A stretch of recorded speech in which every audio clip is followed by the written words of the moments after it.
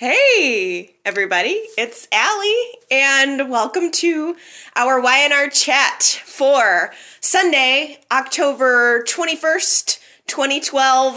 So this was the first week, official full week, of the new executives being in control, the new head writer, the new executive producer, and I can really tell a difference. I'm sure that you guys can too. It's obvious.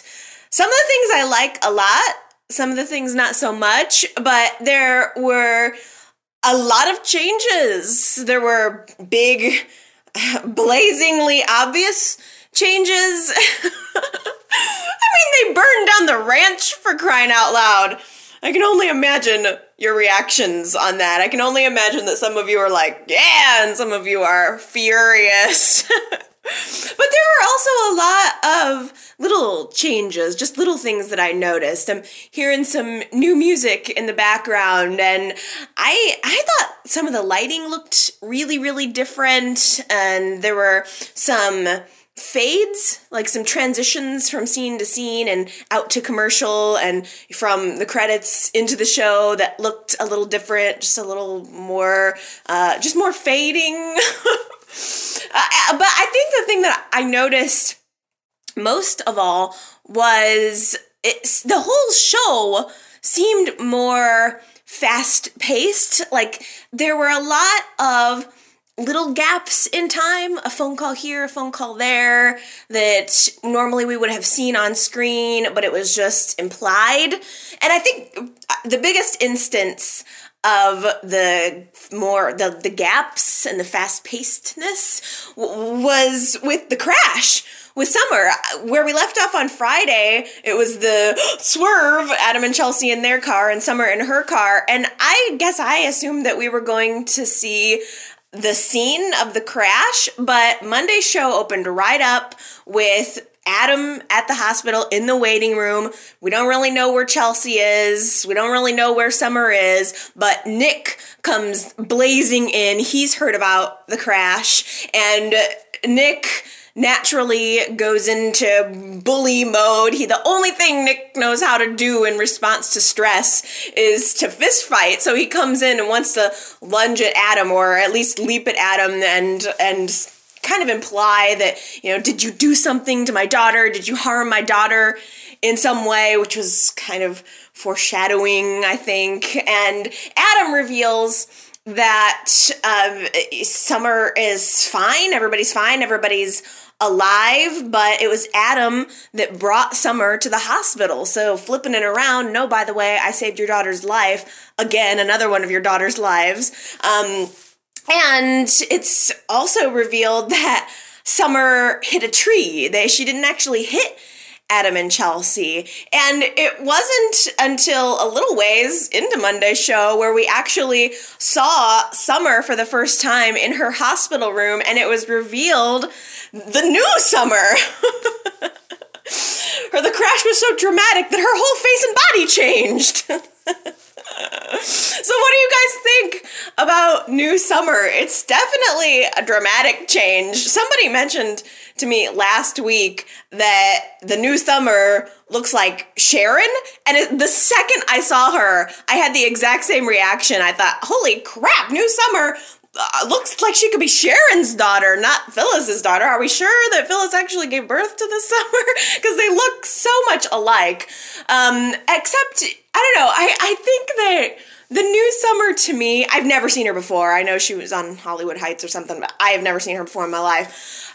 I thought that new Summer looks, I don't know, she looks a little kind of like a scrapper. I get wrong side of the tracks sort of vibe from her. She's a little on the raw side, whereas old Summer was more of a pampered princess. You get that Supergirl, you kind of got that Supergirl rich kid vibe from old Summer. I don't really get rich kid vibe from the new Summer, but there's still so much left to be learned about the new actress, and she's certainly saying the lines and acting like she's a rich kid, because one of the first lines out of her mouth when Fen came to visit her was, "Yeah, I totaled my car, but I'll just ask Grandpa to buy me a new one. It's fine, no consequences." Really reminding me of a younger Abby, really giving me kind of an Abby brat vibe. Filing for emancipation. Summer has decided that's going to be her best route to get away from her evil, horrible, terrible parents. And didn't Abby do the same thing? I can't really remember. Some kid filed for emancipation from their parents recently. I can't remember who it was, but that's her big plan. I can't even believe that Summer is allowed out of the house now. It seems that Nick and Phyllis are taking it pretty easy for her. She should be grounded until she's 18 years old. But Nick and Phyllis, they don't punish her. They don't show her that there are consequences for her actions, and therefore she doesn't end up taking responsibility. She's ending up just like Phyllis, thinking that she can just get away with whatever she gets away with and it's going to be fine. It just rolls right off of her back. I don't understand why Nick and Phyllis have this parenting concept. I think, honestly, it's just that Nick and Phyllis have always been too wrapped up in their own lives, and they're both wrapped up in their own situations, so much so that they don't seem to really pay attention to Summer that much. You see a lot of other things going on with both Phyllis and Nick that don't have to do with the fact that their daughter just got in a car accident. She's become such a bad kid, and I don't know when that happened. It seems like it just happened overnight. Michael and Lauren do not want Fen hanging around with Summer because she's such a bad influence, and I can't blame them. But of course, at the same time, they realize that the more you try to insist that Fen doesn't see Summer, that's exactly what he's gonna do. And now Fen is rebelling from Summer's rubbing off on him, and he's rebelling against his parents. And we're finally starting to see some personality peek out from Fen. And he gave her a little smooch this week while she was in her hospital bed, and I really liked it. I think they're kind of cute together. I think that Fen is a little bit weird. He gives me a slight weirdo vibe. And I really like that.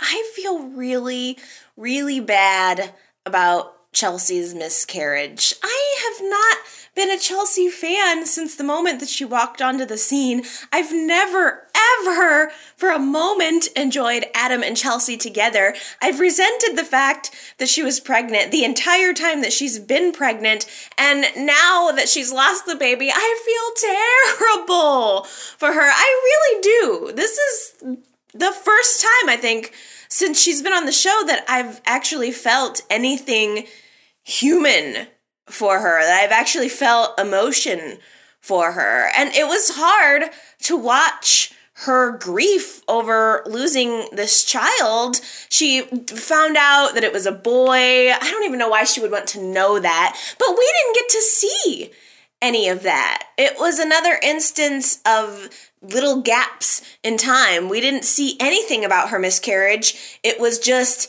after the Summer stuff was over, Adam walked from the waiting room into Chelsea's room and she told him that she miscarried.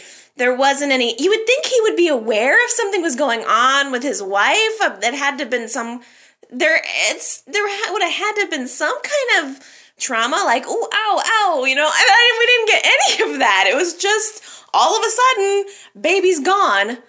Summer hit a tree, she's completely fine. Chelsea got jerked around a little bit from the car accident and had a miscarriage. I don't know. I can't believe I'm saying it, but I just feel so bad for Chelsea now. And I know that the real reason is because we can all sense and we all know that Adam is already pulling away from her. He doesn't want to talk. He doesn't want to discuss his feelings. And she's trying so hard. All she wants is to try to connect with him and to try to draw the feelings out of him. And he is just putting up walls. He doesn't want to talk. He doesn't want to be close. He just wants to act out. In a way, it's almost like he's a junkie or any other kind of addict where he's had this trigger, this traumatic thing has happened to him. He's lost the child that he was really looking forward to. And now, like a junkie, he's going out like looking for his next fix of bad behavior. It was one instance that triggered a total reversion, maybe not total reversion, but at least somewhat of a reversion in Adam's character, which I've been begging for, I know. And I am overall happy to see more depth in the character. I'm just a little shocked. It does feel jarring that the same day he has lost a child, he is on the internet looking up news about Newman Enterprises. That is it's so cold-hearted, just especially 24 hours ago. They were all smoochy, smooch, mooch, mooch, mooch, mooch. And now it's in the blink of an eye, things have changed. He leaves Chelsea.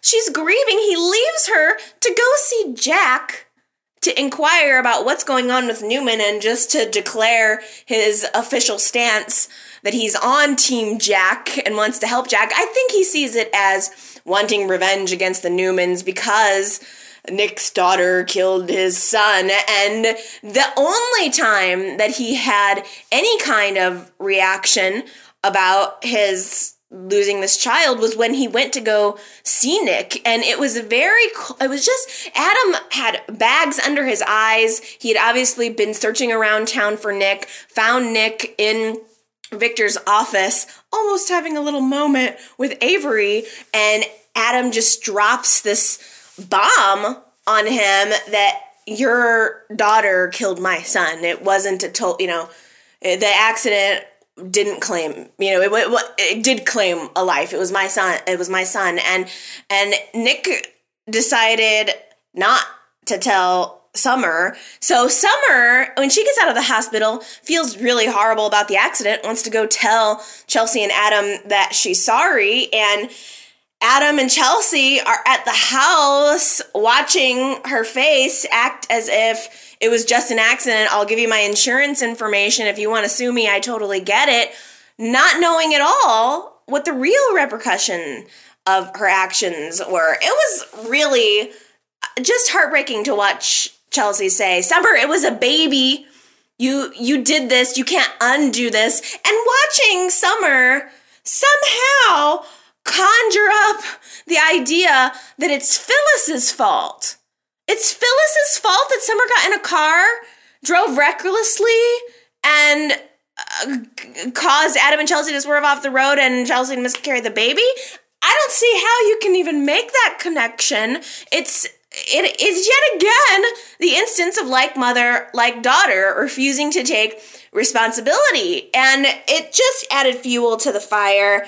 Things with Adam and Chelsea were so heartbreakingly tense. Adam doesn't want to be at home. He doesn't want to sit and wallow, which is what Chelsea's going through right now. So he just has to get out. Adam goes to the athletic club and runs into Sharon. I could not believe it. Adam approached Sharon, and he actually spent more time asking Sharon how she was than I think he did asking Chelsea how she was. It was really, really, really cold of Adam. He just wants to be with someone, I think, where he doesn't have to talk about it. He doesn't have to get in touch with his humanness. He doesn't want to be soft. He wants to be hard right now. And Adam asked Sharon if, she wanted to get out of there. They're talking a little bit, and he's like, you want to go out and just get out of here and get a burger or something? Which you guys, after this week, Ronan and Phyllis have totally ruined and changed the meaning of go getting a burger for me. There was a scene where Ronan shows up at Phyllis's apartment with greasy burgers, and it was clearly this weird innuendo or substitute for sex. Like, I don't get it. And all of a sudden, Adam was kind of doing the same thing I thought with Sharon. Did a new burger joint open up in Genoa City? Now everybody's going there for burgers? Like Greasy Joe's Burgers and Regret. Opened right up across from Crimson Lights, maybe. Greasy Joe's Burgers and Regret, where you also get a side of self-pity. But it didn't happen. They didn't end up, going anywhere. But they did have a brief conversation where Adam revealed to Sharon that he was concerned that now losing his child was karma for karma coming back and biting him for what he did to Sharon and Faith. My reaction, no, it's not karma for what you did to Sharon and Faith. If it is karma, it's karma for what you did to Ashley. Why does everybody always act like the worst thing that Adam did was what he did to Sharon? He caused Ashley to miscarry. He scared her so much that she fell down the stairs and lost her baby. That's what you need to be sorry for. But I don't think it's karma. It's Y&R karma, I guess. But I mean, if karma exists, it's kind of karma in a way for Sharon too, because now Sharon's in this position where she is being the other woman who is comforting the man who just lost a child. That's exactly the situation she was in when she and Nick lost Cassie. Phyllis was right there to comfort Nick because Nick didn't want to be home talking about it. He didn't want to connect. What's happening to Adam right now is very similar to what happened to Nick. And now Sharon is kind of in this other woman sort of situation. And I do think that's what it was, because there was a moment where I really felt that Adam and Sharon talking could have so easily turned into desperation sex. Let's just go upstairs and forget about everything and just do it. Let's just at least have this one moment of feeling good because everything in life feels bad. But that's not what happened. They decided to part ways, and I was glad about that. I was glad that it didn't develop into more. I liked that it kind of left on a hint note. Just a hint that there might be something more going on in the future between Adam and Sharon. Or, it left me with a little bit of hope, I guess, that there might still be something left in the future between Sharon and Adam.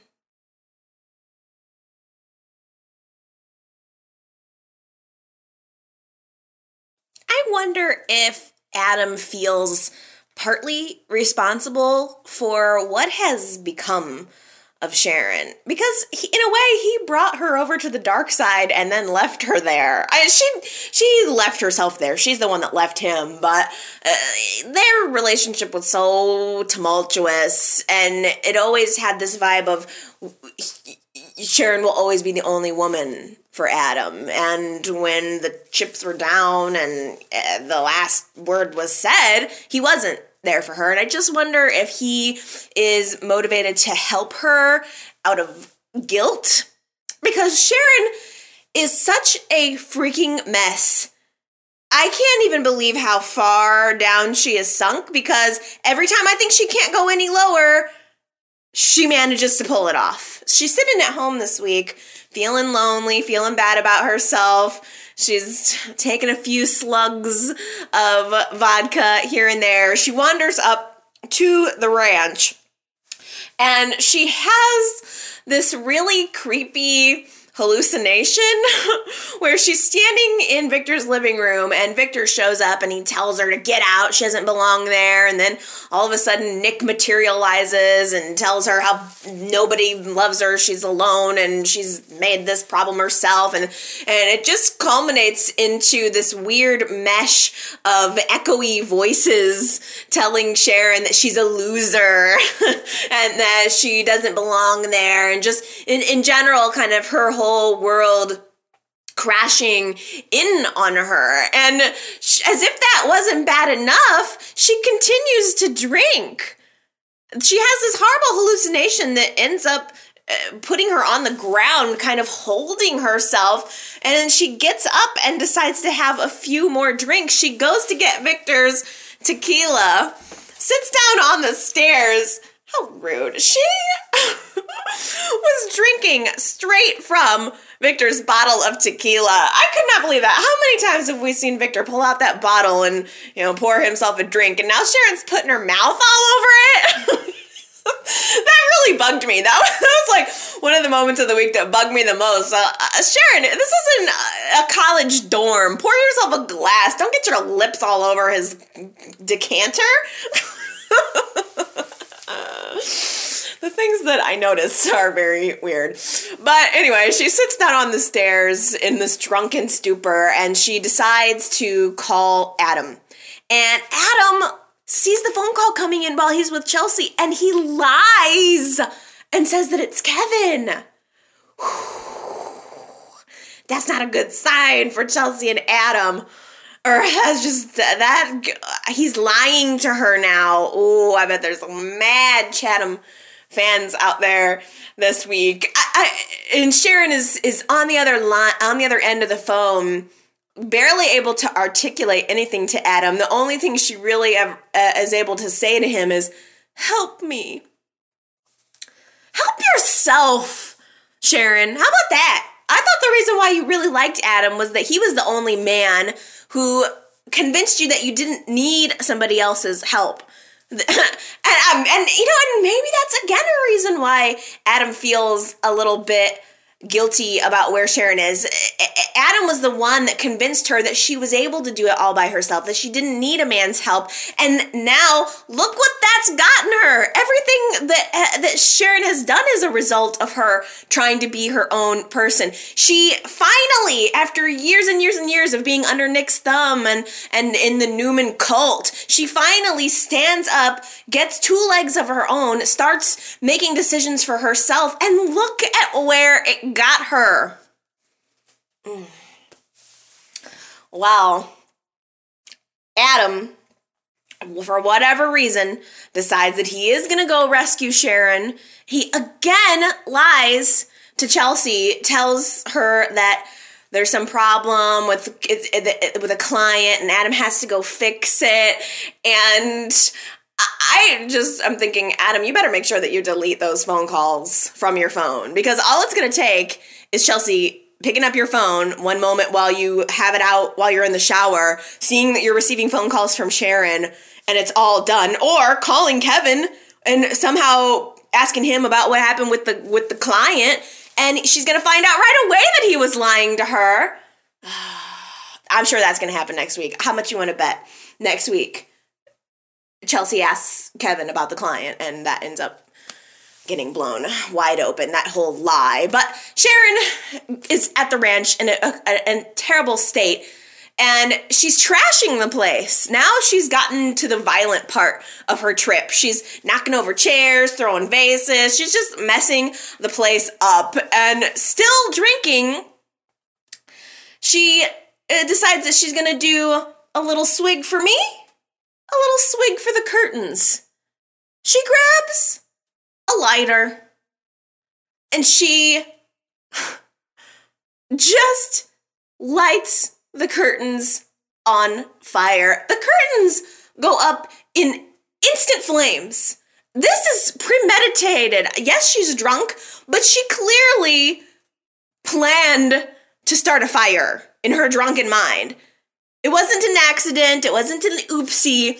Sharon freaking burned down the ranch. And I am just imagining, knowing that this is a result of the new writers and the new executive producer, I'm just imagining them all sitting around the writer's table saying, what are we going to do? How are we going to really make our mark? And someone just raising their hand and saying, I know, let's burn down the ranch. Just burn it down. Everything that everyone has done before us, let's just burn it down. Oh, I cannot imagine how ticked off you guys are about that. I just wonder, though, I do kind of think that, I'm only guessing here, but I do kind of wonder if they were planning to remodel the ranch anyway, because we've seen a couple other new sets this week, which I'll talk about later. But also, Sharon was planning on remodeling the ranch a couple of months ago, and I just wonder if that was maybe always in the plans and the storyline got dropped as far as Sharon remodeling the place. But when the new brass came in, I wonder if they were like, hey, if we're going to remodel it, let's go big and just set the whole place on fire and build anew. And I certainly hope that's what happens. But Sharon, for crying out loud, how much worse could this get? Not only did she set the place on fire, but she passed out in the fire. If she hadn't called Adam, she would be dead. How many lives does Adam need to save this week, for crying out loud? Adam comes in, he saves her, literally and figuratively. He physically removes her out of the house, takes her back to her house, and decides that he's going to help cover up what she's just done. He tells her that he's gonna, take care of everything. He's gonna find a way to get her out of this. And I just wonder, I just think I'm asking myself, why would Adam do this? Why is Adam going out of his way for Sharon? And I really think, I think this is a very common emotion for people to feel. I think that it's easier to deal with someone else's problems than deal with your own. And rather than actually facing the fact that he's lost something and going through the feelings that he's having, it's easier for him to just fix someone else's problem. This is something he can just fix. And I really believe that's what it is. I don't know how he's going to fix it. He wrote Sharon a little note and told her, don't go anywhere, don't answer the door, don't do anything. You just need to stay right here, because you do not want to incur the wrath of Victor and the whole family when they find out that you just burned down the main house. Oh my goodness. Oh my goodness.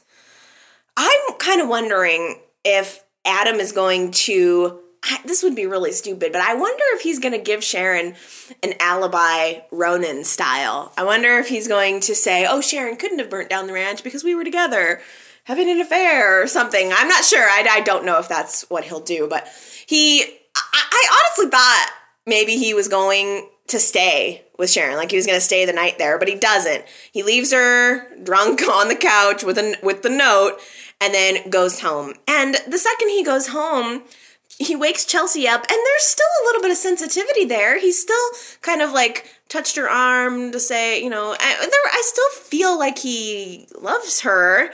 But she wakes up and notices right away that he smells like smoke. And he tells her that his car engine was on fire. Just another lie. He just lies and lies again. In fact, oddly, using the same excuse that Kevin used with Chloe a couple of weeks ago when he was out moving a dead body. Now all of a sudden it's like, oh, it's always car trouble. Ladies, if your husband tells you he had car trouble, if Y&R has taught us anything, it's that we need to be aware of men who claim that they have car trouble. But I felt so bad for her because he is just clearly pushing her away. He tells her to go upstairs and get her rest. She needs to rest. And he wants to stay awake, make himself some food. He's wired now. But really, he's trying to figure out what he's going to do for Sharon. He sneaks away and calls her. I mean, it's going to become a really, really big mess for Adam. And it's really hard. I can't believe I'm saying it, but it's hard to watch Chelsea so trusting of him, because with every lie that he's told, she trusts him. She believes in their relationship, and he's lying to her.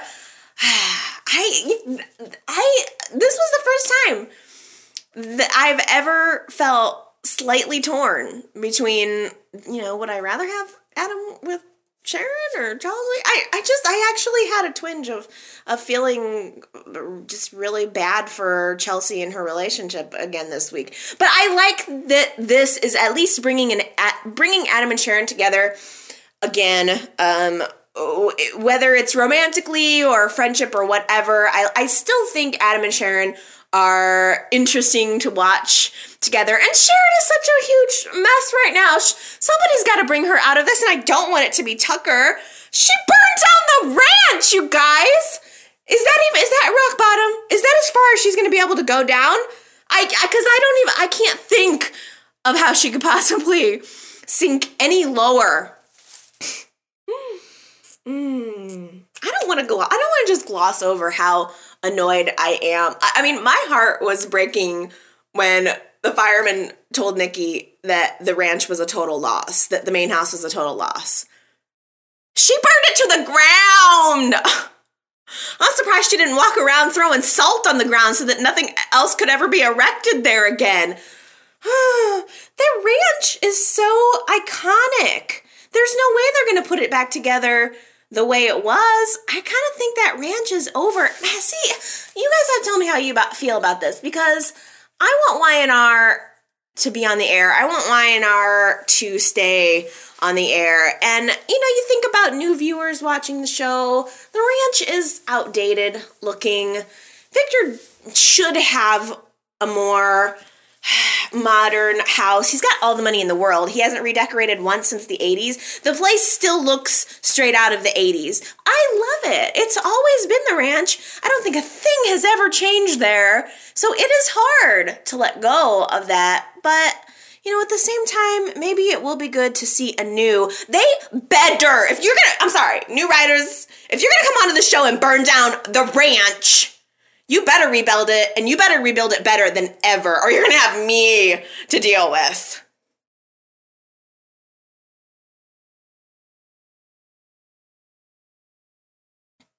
The Newmans are having the worst week ever. On the plus side, Victoria looks so good right now. She's got her new haircut, which is super beautiful, and she was wearing this outfit this week. It was a blue top. It was a light sky blue top and this really cute red skirt, and she had red glasses on, and just the blue and the red looked so good together. Victoria looks just so good right now. I'm so happy with her whole hair and makeover thing. She just looks awesome. She may be having a bad week, but she looks really good. Jack having the best week of his life right now. Jack takes over control of Newman Enterprises, walks in, announces that he's in charge now. Not only is he in charge, he's getting together a whole new board of directors, but he fires Victor and Victoria and Nick. That was bold! Holy crap, this show should be called The Bold and the Young and the Restless. It was intense. The only thing, I just wish it would have had a little bit more of a build-up, because I don't feel like I 100%, so basically Jack just bought Tucker's shares and some of Genevieve's shares. He just went and bought up other shares. What about the fact that he was leveraged? I guess maybe when he sold Beauty of Nature, he freed up some more money. It's happened a little quickly.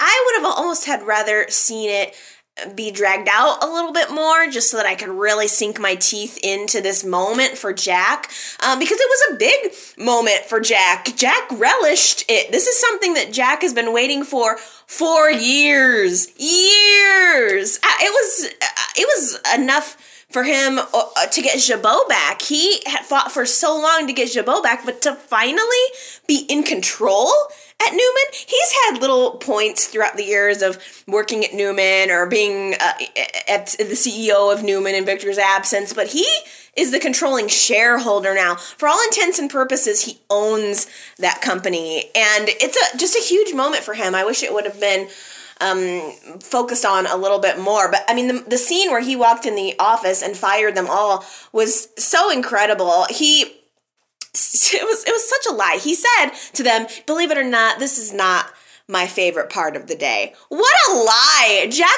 loved every single moment of it. Victor was tortured through every single moment of it. Victor realized and revealed to Jack that the only reason Tucker sold him Beauty of Nature was because he knew he was going to get it back.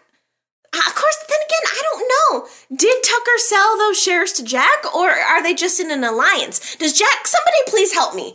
Does Jack own all of these shares, or is he just in an alliance that has controlling shares? Because that makes a difference, and I feel like I don't totally understand that, and I have been paying attention, so I kind of feel like maybe that wasn't really recapped or focused on very well. I just don't entirely understand.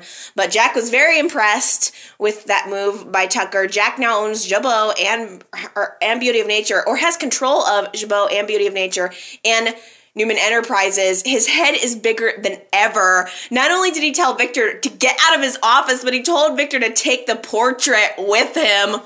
Oh, I wonder if there'll be a scene where Jack smashes the portrait or something like that, because I can't imagine Victor actually going in and packing up his own office. But I mean, Jack, how dare you about the portrait? That was so unnecessarily rude. I know that it's just desserts. Victor did the same thing to Jack. I completely understand that logically, but at the same time, I like Victor being on top. I like Jack as the underdog and Victor being on top. And I don't understand why Victor can't just go in and contest the sale of his personal stock. Why can't he just get that back? Sharon did that when they thought he was dead, but he's not dead. Why can't he just go and reverse it? I guess that just wouldn't be very entertaining.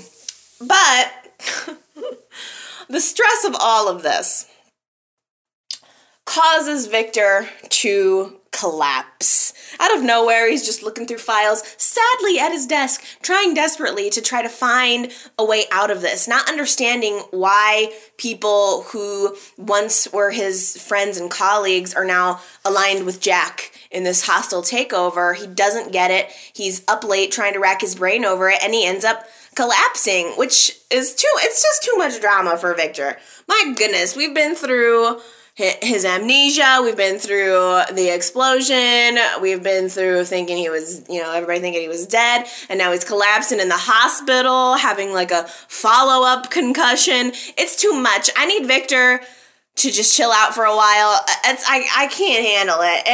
And I was kind of happy that Victor had a little bit of a revelation moment after this health scare in the hospital, and he decides to tell his family that he's going to leave this fight to his kids. The words came out of his mouth, "I'm not going to fight for Newman Enterprises."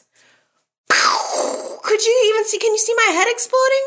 Victor Newman not going to fight for Newman Enterprises? Instead, he's going to leave it up to his kids, and he's going to give them the choice. Side note, how long will that last? But for now, he wants them to decide how, and even if they're going to fight for it. And I get the impression that Nick wants to give up. Nick's tired of the battle. He's tired of fighting. That's all he ever does. When is he going to get a chance to enjoy his life? If he's not fighting something professionally, he's fighting something personally. I think Abby's in kind of the same place. She's never been as interested in Newman Enterprises. She's certainly not going to step up now. And plus, we know Marcy Ryland is leaving the show, which the more time that goes by, the more I wish that wasn't the case. I wish she was staying. But it leaves Victoria kind of on her own to go and get the company back. She sees this as a challenge. She sees this as her father challenging her to step up and show how much she cares about this legacy that he's created for them. And rather than doing it alone, she wants to do it with her husband. Jack has asked Billy to come on and work with him at Newman. I don't know why Jack wouldn't just ask Billy to run Jabot, but he wants Billy there at Newman, I think, just to stick it to Victor. I really do. And at first, Billy's like, no, why would I do that? You just took over my wife's company. You think I'm going to come work with you and go against her? I don't think so. But Victoria decides, I want you on the inside. I want you to go be my inside guy and tell me what's going on there and make sure that everything is up to snuff. So Billy goes back to Jack and accepts the job to work at Newman, which I mean, Billy even said straight up to Victoria, all right, I will go undercover and I'll betray my brother if I have to. I don't know how Jack doesn't see that. It's kind of obvious. I guess Jack just thinks his family loyalty with Billy is stronger than Billy's marriage. I don't know why. But Jack is going to trip himself up sooner or later. If it's not with Billy, it's going to be with just his ego. I mean, it's a story of his life. He gets what he wants, and then he gets overconfident, and then he loses it. That's what Jack does. And Genevieve called it this week, as a matter of fact. She went to see Jack. She's just helped him out a ton, and she's expecting maybe a little reciprocity, maybe a little bit of friendship, a little bit of kindness, and Jack pretty much slammed the door in her face. He was like, now that I got what I want from you, I don't need you. And Genevieve just looked at him and said, "That's hubris, Jack." And that's the kind of thing that brings men down. And that's exactly what's going to bring Jack down. It may not be, it's probably not going to be Billy or Victoria or Victor or anybody else that eventually brings Jack down. It's going to be Jack that brings Jack down. Jack got a visit from Nick this week. And Nick made a lot of really bold comments in addition to his wanting to smash Jack's face in over what he's just done. But Nick made a comment this week about how Jack has lost his soul. And even though I'm annoyed with Jack, I mean, I don't know, I guess. I think that saying that Jack has lost his soul is a little bit of an overstatement. I don't think... I just don't see it that way. John also came to visit Jack, John's ghost, aka Jack's conscience, and told Jack that he doesn't approve of what he's doing. And I think I agreed with that side of the argument. I don't think it's that Jack has become an evil person who's lost his soul. I think it's that Jack has lost sight of what's really important, and he has had to learn that lesson so many times, just like Victor. They're constantly choosing this war over their family, and they're constantly paying for it. And I think it's been nice to sort of get a hint that Victor has reconnected with that he's regained sight of family being more important than business and health being more important than business. Jack just still hasn't learned that lesson, and I don't know if it's gonna last for Victor. I don't know. I kind of hope it does, because I want to believe in a new Victor. I want Victor to be a nice old guy. I want him to be the hero of the show, not the villain for once. I want this to usher in a new, softer Victor. I'm tired of seeing evil Victor. If Victor goes soft and never comes back, that's totally fine with me. He needs to be done battling these battles. He needs to settle into his relationship with Nikki and just enjoy his life and yes, step back and let your kids run the company and stop butting into things and give him some new challenges that don't have to do with his relationship with Nikki or this rivalry with Jack. There's so much else that can go on. I'm ready to see both Victor and Nikki being happy together, and so far it seems like everything's going really well for them. Except that the fact that their home just burnt down. Nikki gets a call while she's at the hospital, I think, or somewhere. I can't remember where she was, but she gets the call that the ranch that it's on fire, and she and Nick go there and watch their home go up in flames. I hope that, the rebuilding of the ranch, which they damn well better do, and I'm going to assume that they will do, is this a symbol of a new beginning for Nikki and Victor. It's, because they need it. They really, really need it. And I totally wanted to cry at Nikki's reaction of the home being just gone. It was so hard to watch her suffering through that, and knowing that she can't bear to tell Victor he's just had this coma, or not coma, he just passed out, he's got, what do you call it, concussion, he's just in the hospital right now, he's going through so much, he just lost his company, she doesn't want to tell him that he's lost his home too. I cannot even blame her. You guys, just wait until Victor finds out that every single black t-shirt that he owns has just been burnt to a crisp.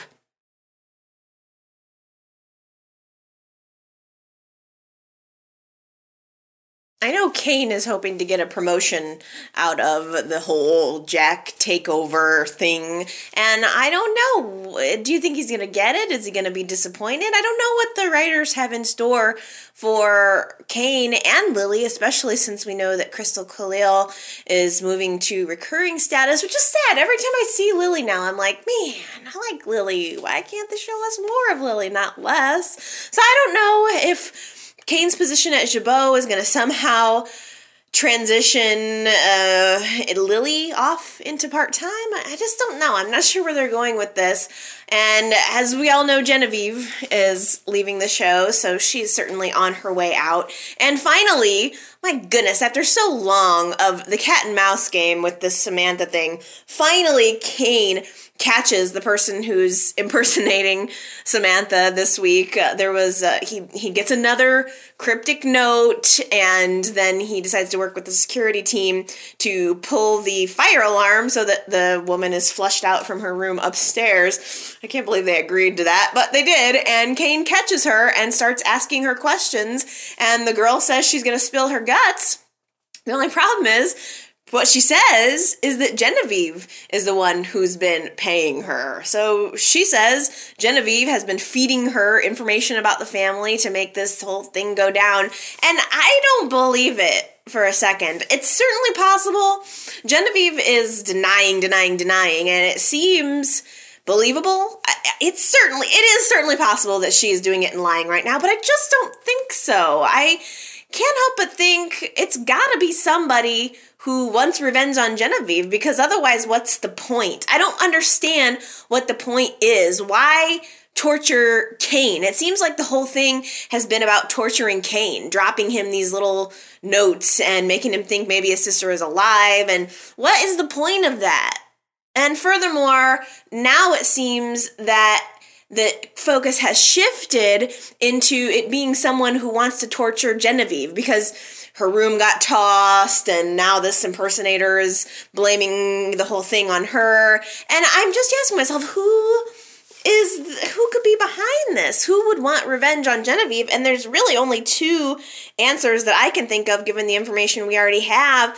It could be Colin. I think that's an obvious possibility, but I don't know, more and more, my gut instinct tells me that Tucker is probably the one behind it.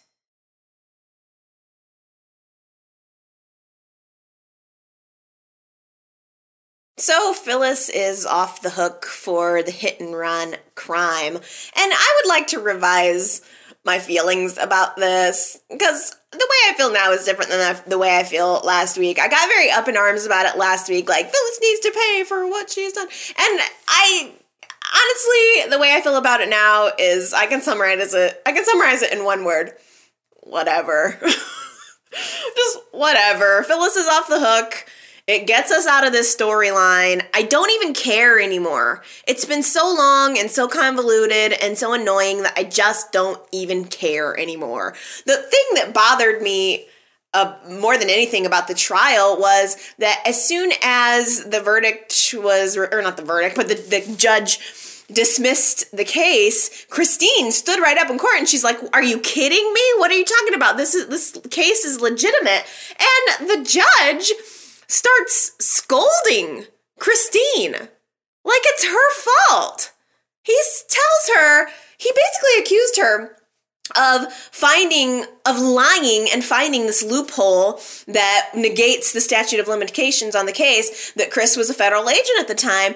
I do not get the impression that Chris lied about being a federal agent. I think that Chris maybe that was a little bit of a stretch to try to get Phyllis on this crime, but I don't think it was a lie, and I certainly don't think that all of a sudden now Chris is the bad guy. It was weird how the whole courtroom just turned on her.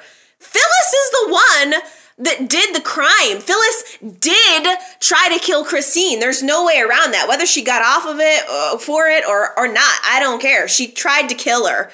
Christine's not in the wrong. And it made me want to puke a little bit, the way Phyllis was gloating around Christine. Like, I'm getting to the point where I just can't stand Phyllis, and I hate that it's come to this point. I need to be backed off of Phyllis for a while. I need to not see Phyllis for a month at least. Can you just give me a month break from Phyllis YNR so that I can recoup from her being in the forefront of every scene for the past year? Can you just give Michelle Stafford a vacation, let her go away, get pampered for a while? Let's bring her back a little bit anew, because I'm just tired of it right now. I'm tired of her being seen as the victim when she's clearly not. I know Chris is planning on filing a civil suit. Paul doesn't want to file a civil suit. Paul told Chris, I think you need to start coming to terms with the fact that Phyllis got away with it, and yeah, it's not right, but is it really worth your emotional energy to continue to pursue it? And Chris decides, yes, it is. Chris wants vengeance, so she's planning on filing this civil suit, which I don't really even want to see. I want to be done with it. I'm just... The storyline had so much potential, and it exhausted me at the end of the day. And even though Phyllis did not get convicted, it's not exactly like she's getting a free pass. Phyllis lost Nick, and she has become estranged from Summer. And all of that happened, she didn't get, she ended up blowing up her whole world over this. And so, I don't know, can't Chris be satisfied with that? I don't know. I didn't want to see Phyllis go to jail. I didn't want to see Ronan lose his job. And Michael decided to let Ronan off the hook, even though Michael knows the truth about Ronan covering up evidence and lying to the police. Michael tells him he's not going to go public with the information, but warns him, scolds him, that if he ever screws up a case of mine again, you're out. Which is totally ridiculous. It's just ridiculous that Ronan, a federal agent, is taking any kind of orders or direction from a district attorney. I'm sorry, but the chain of command is a little off balance there. And why is Ronan only assigned to cases in Genoa City anyway? They should have probably just had Ronan lose his job, because it doesn't make sense that the federal government was like, yeah, Ronan, you're just assigned to cases that have anything to do with Genoa City. That Genoa City, Wisconsin, that's a hot spot of federal crime. So you just get stationed there. It's ridiculous. He would be stationed somewhere else. Wouldn't he have an office in Washington? It's kind of the same. He's the same thing as Chris. Chris is also a federal agent. So I think she works for the Department of Justice or something. So, they're both federal government employees, which are based in Washington, D.C. Is ridiculous that he's in Genoa City. It's just not how it works. But, again, whatever. All's well that ends well for everyone. Ronan thinks he's just going to ride off into the sunset with Phyllis. But I'm sorry, that's not going to happen. Ronan is such a total rebound for Phyllis. Now that her trial is over, she doesn't need him. She may want to have sex with him every once in a while if she's lonely, but she's already ignoring his calls. She does not need him anymore. She is off the hook, and now she wants to get her life back. Phyllis loves Nick, and she's not going to let him go without a fight. She is already jealous that Nick is spending time with Avery, and Phyllis confronts Avery about it like Phyllis is not having an affair. Also, Nick and Avery have not had anything. They've not had, they had one kiss, but there's pretty much, for all intents and purposes, no sex or sexual things going on. Phyllis is screwing Ronan, and she acts like surprised that Nick is now going to divorce her and that he's kind of starting to move on with Avery. I don't understand in what universe that she is the victim again. She's always has to be the victim. Why wouldn't Nick want to move on after all of the drama? I think that Phyllis really thinks that it's just all going to blow over, that he's just going to forgive her, and that's not going to happen. Things with Nick and Avery are actually moving pretty fast. In a emotional kind of way. It seems like they were having that affair a few months ago, and then it was totally dead. There was not even any secret looks between Nick and Avery. Nick was totally committed to Phyllis, and now the second that Phyllis is went off and cheated on him, all of a sudden that spark is back. They've allowed that spark to be back between Nick and Avery, and I like it. I think that Avery is like Sharon Plus. She's like Sharon Extra. I really like her.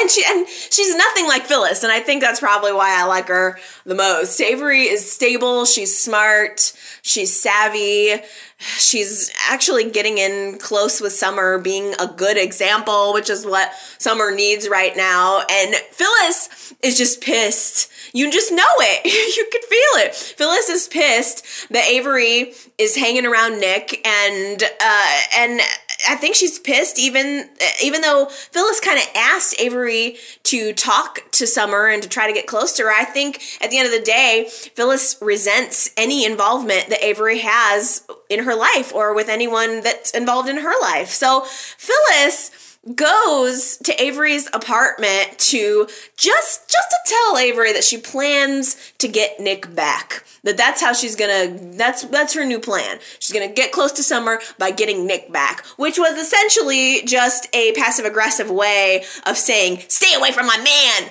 Don't you even think about it! I don't know why she just didn't say that.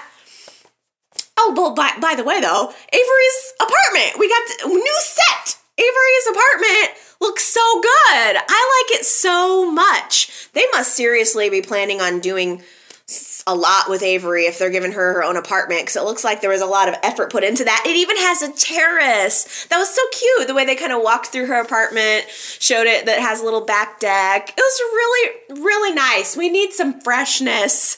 I just think that they must have gotten a budget for new sets or something, and that they gave Avery an apartment, and I think they're going to redo the ranch. That's just my guess.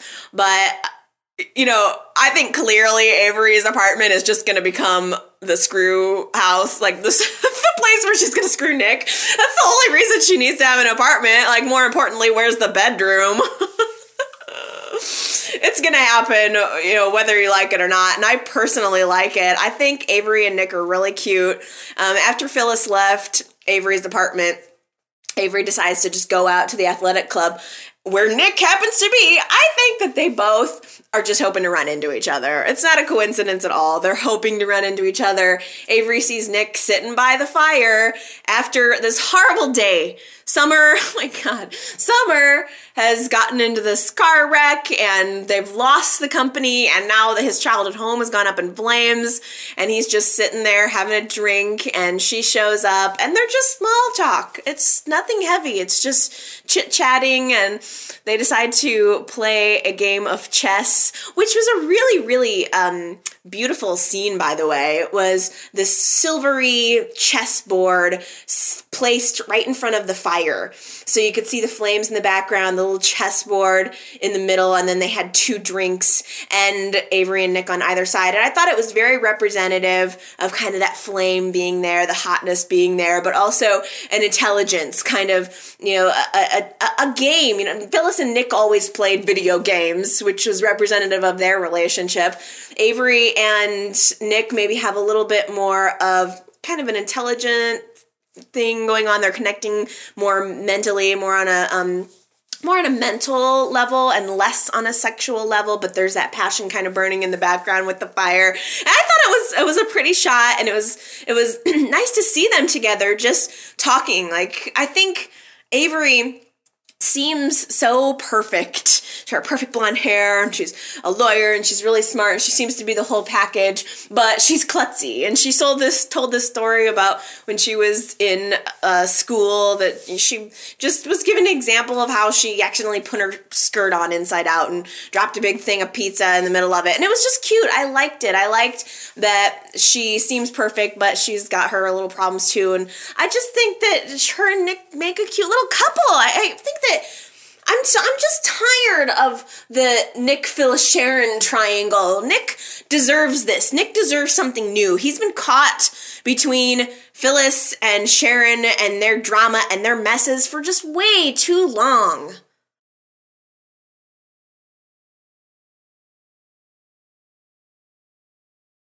Since Phyllis is off the hook, that means that Kevin is off the hook too. And I'm sorry, please forgive me for saying this, but Kevin is being such a little biatch right now. Like, he's been a jerk for the last week or two. He's stressed out, and I understand that. But after the trial was over, Kevin actually said to Michael that he was only doing this for his career, that somehow Michael really enjoyed prosecuting Phyllis, and like it's Michael's fault that Kevin was involved in it. I'm so annoyed with Kevin right now. He is just treating Chloe like she did something wrong by confiding in Michael. And it's ridiculous because it's not like Kevin hasn't lied to Chloe 100 different times. He lied to her about Billy being alive and when Delia was in the hospital. That's a pretty big lie. He lied to her about his involvement in Phyllis, in this crime with Phyllis. He just lied to her a couple of weeks ago, and now he is angry with her for what she did. Like, I'm sorry. Kevin is lucky that Chloe did not leave him on the spot, especially over the Phyllis thing. Like, okay, you tell me, your husband helps another woman move a dead body. Do you stay with him? I don't. I'm so annoyed with Kevin. He's he's forgiven Chloe. He's still mad at Michael, but has seemingly forgiven Chloe. He tells her that he forgives her anyway, which I don't know if I believe him. I just wonder what is going on with that relationship, because I see trouble on the horizon.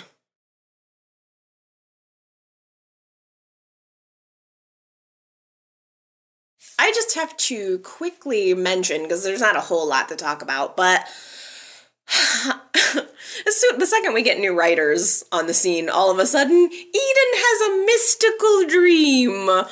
It's leading us ever closer to the mystery of what happened with Ricky. Is Paul going to get off the hook?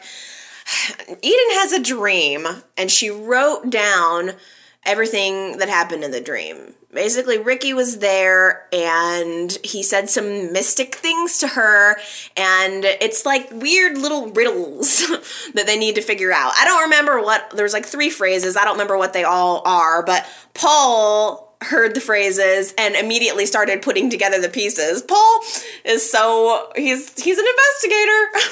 he just is able to figure these things out, because to me, I never would have guessed that. They're not anything that has ever been in the storyline before. It was stuff pointing to Ricky's apartment in Evanston, or like a summer house or something that Isabella's family had somewhere in California, and a bank or something. It was just a bunch of little things that we never ever would have guessed.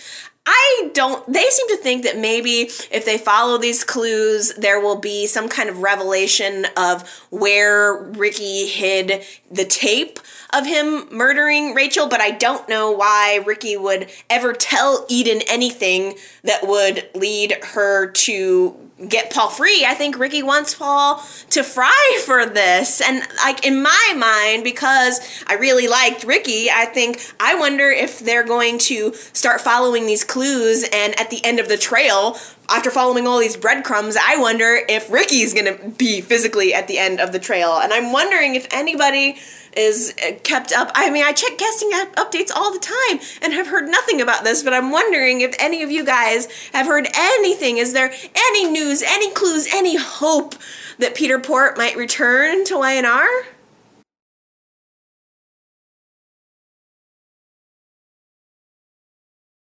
So there is a little bit of open casting news this week that I wanted to talk to you about. The first being that we have some new casts. Apparently, a guy from General Hospital has been brought onto the show. His name was Ignacio Serraccio or something. I guess he played Diego on General Hospital. I know the basic General Hospital players, but I don't know all of the nuances, so I don't recognize him at all. But the information that I read is that this guy, Diego, is going to be an undercover cop from New York City.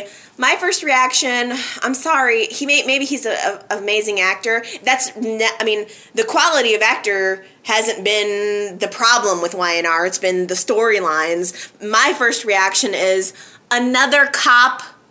Really? Do we need any more cops or lawyers? Can we please stay out of courtrooms and police stations? I'm so tired of it. An undercover cop? Come on. I'm sorry. It hit a button with me. It really did. And 2 other casting updates. I guess YNR's brought on 2 male models. Not actors, male models. One of them is, I think, maybe possibly going to be cast as Sarge's son, which could be good. The other one, haven't heard anything about. I'm wondering if there's any possibility that the other guy is going to be connected to Drusilla somehow. They're both African-American male models. I just wonder if it's going to be maybe Drew's son. Maybe she's gone on and had another life. I don't know. Just somehow I just have a feeling that maybe Drew is going to come back and that they're going to build a storyline around her. I've just had that vibe, I don't know, for a while. Or not.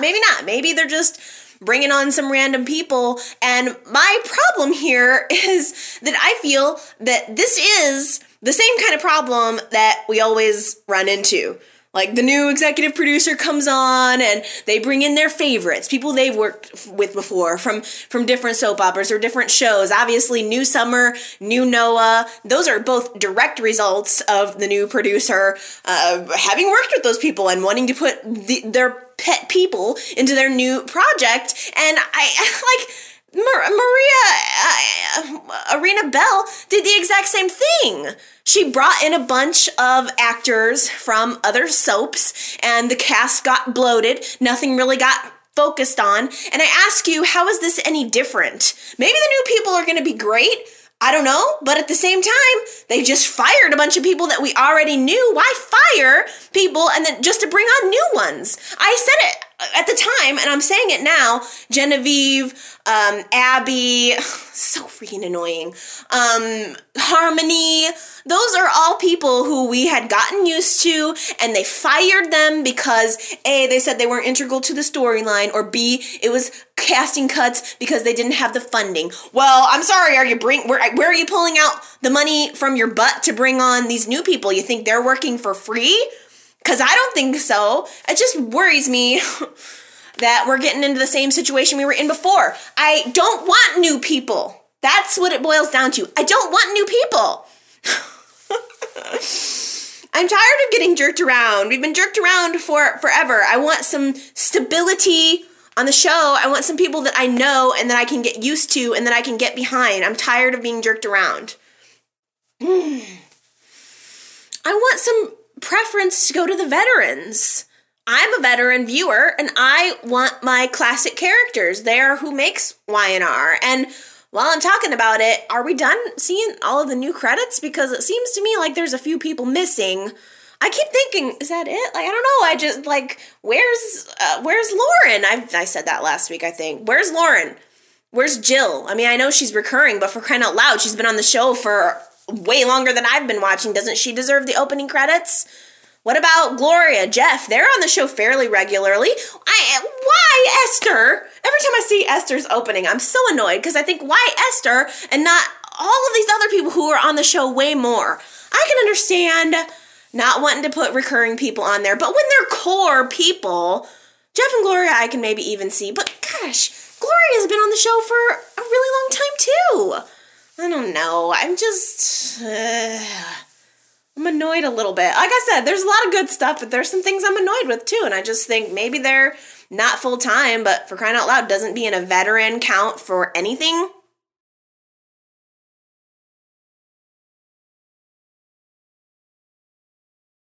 Okay. Oh, my podcast friends, I think I've used up every ounce of energy that I have just talking about the show. It's been a lot of good and some not so good and everything in between. And I had a lot of opinions on it. I really, this has been one of the first weeks in a while where I had to really stop myself from watching ahead. I want to know what's going to happen. It's hard not to be intrigued. There's just such a different vibe. It's undeniable. And I am curious to know where it's going to take us. I hope it's someplace good. I have high hopes for it. It doesn't mean there aren't going to be things that annoy me. There always will be, but in general, I think it's, hopefully going to be new and intriguing. The point is that it keeps us talking. That's the most important thing. When I feel blah about the show is the worst. I'd rather be up in arms and crazy about the show and arguing about something than feeling nothing. So far, it has accomplished that. And now it's time for you guys to tell me what you think about the show. What's going on screen or what's going on behind the scenes. I know you guys have got opinions and I know you want to give them to me. So here's what you can do. You can give me a phone call and leave me a voice message. I think you get 3 minutes before the beep and you can just call in and leave your rant. The telephone number is area code 309-588-4569. It's country code 1 within the if you're abroad. So I'm within the US. Country code 1-309-588-4569, or you can go to my blog and leave a comment there. The web address is yrchatblog.blogspot.com, or you can just send me an email to yrchat@live.com. However you would like to contact me, I know you can't wait to contact me. You got to get it out too. It's hard to watch the show and not talk back about it. I don't know how I ever did it before. I actually started watching The Bold and the Beautiful several months ago, and I find now that I'm kind of into it, it's a little bit difficult for me to watch the show and not comment. I have so many quips that I'd love to share, but I just don't have a place for it, and I can't take the commitment of doing another podcast. So I just talk to myself about that. But you don't have to talk to yourself about YNR. You can talk to me. So please feel free to leave me a comment and let me know what you guys are thinking. And that's going to do it for me for this week. I'm going to go take a nap. I love you guys. I'll be back next time. We'll chat again next week about our favorite show, and I'll be thinking about you and watching right along with you until then. Okay, guys. Love ya. Bye.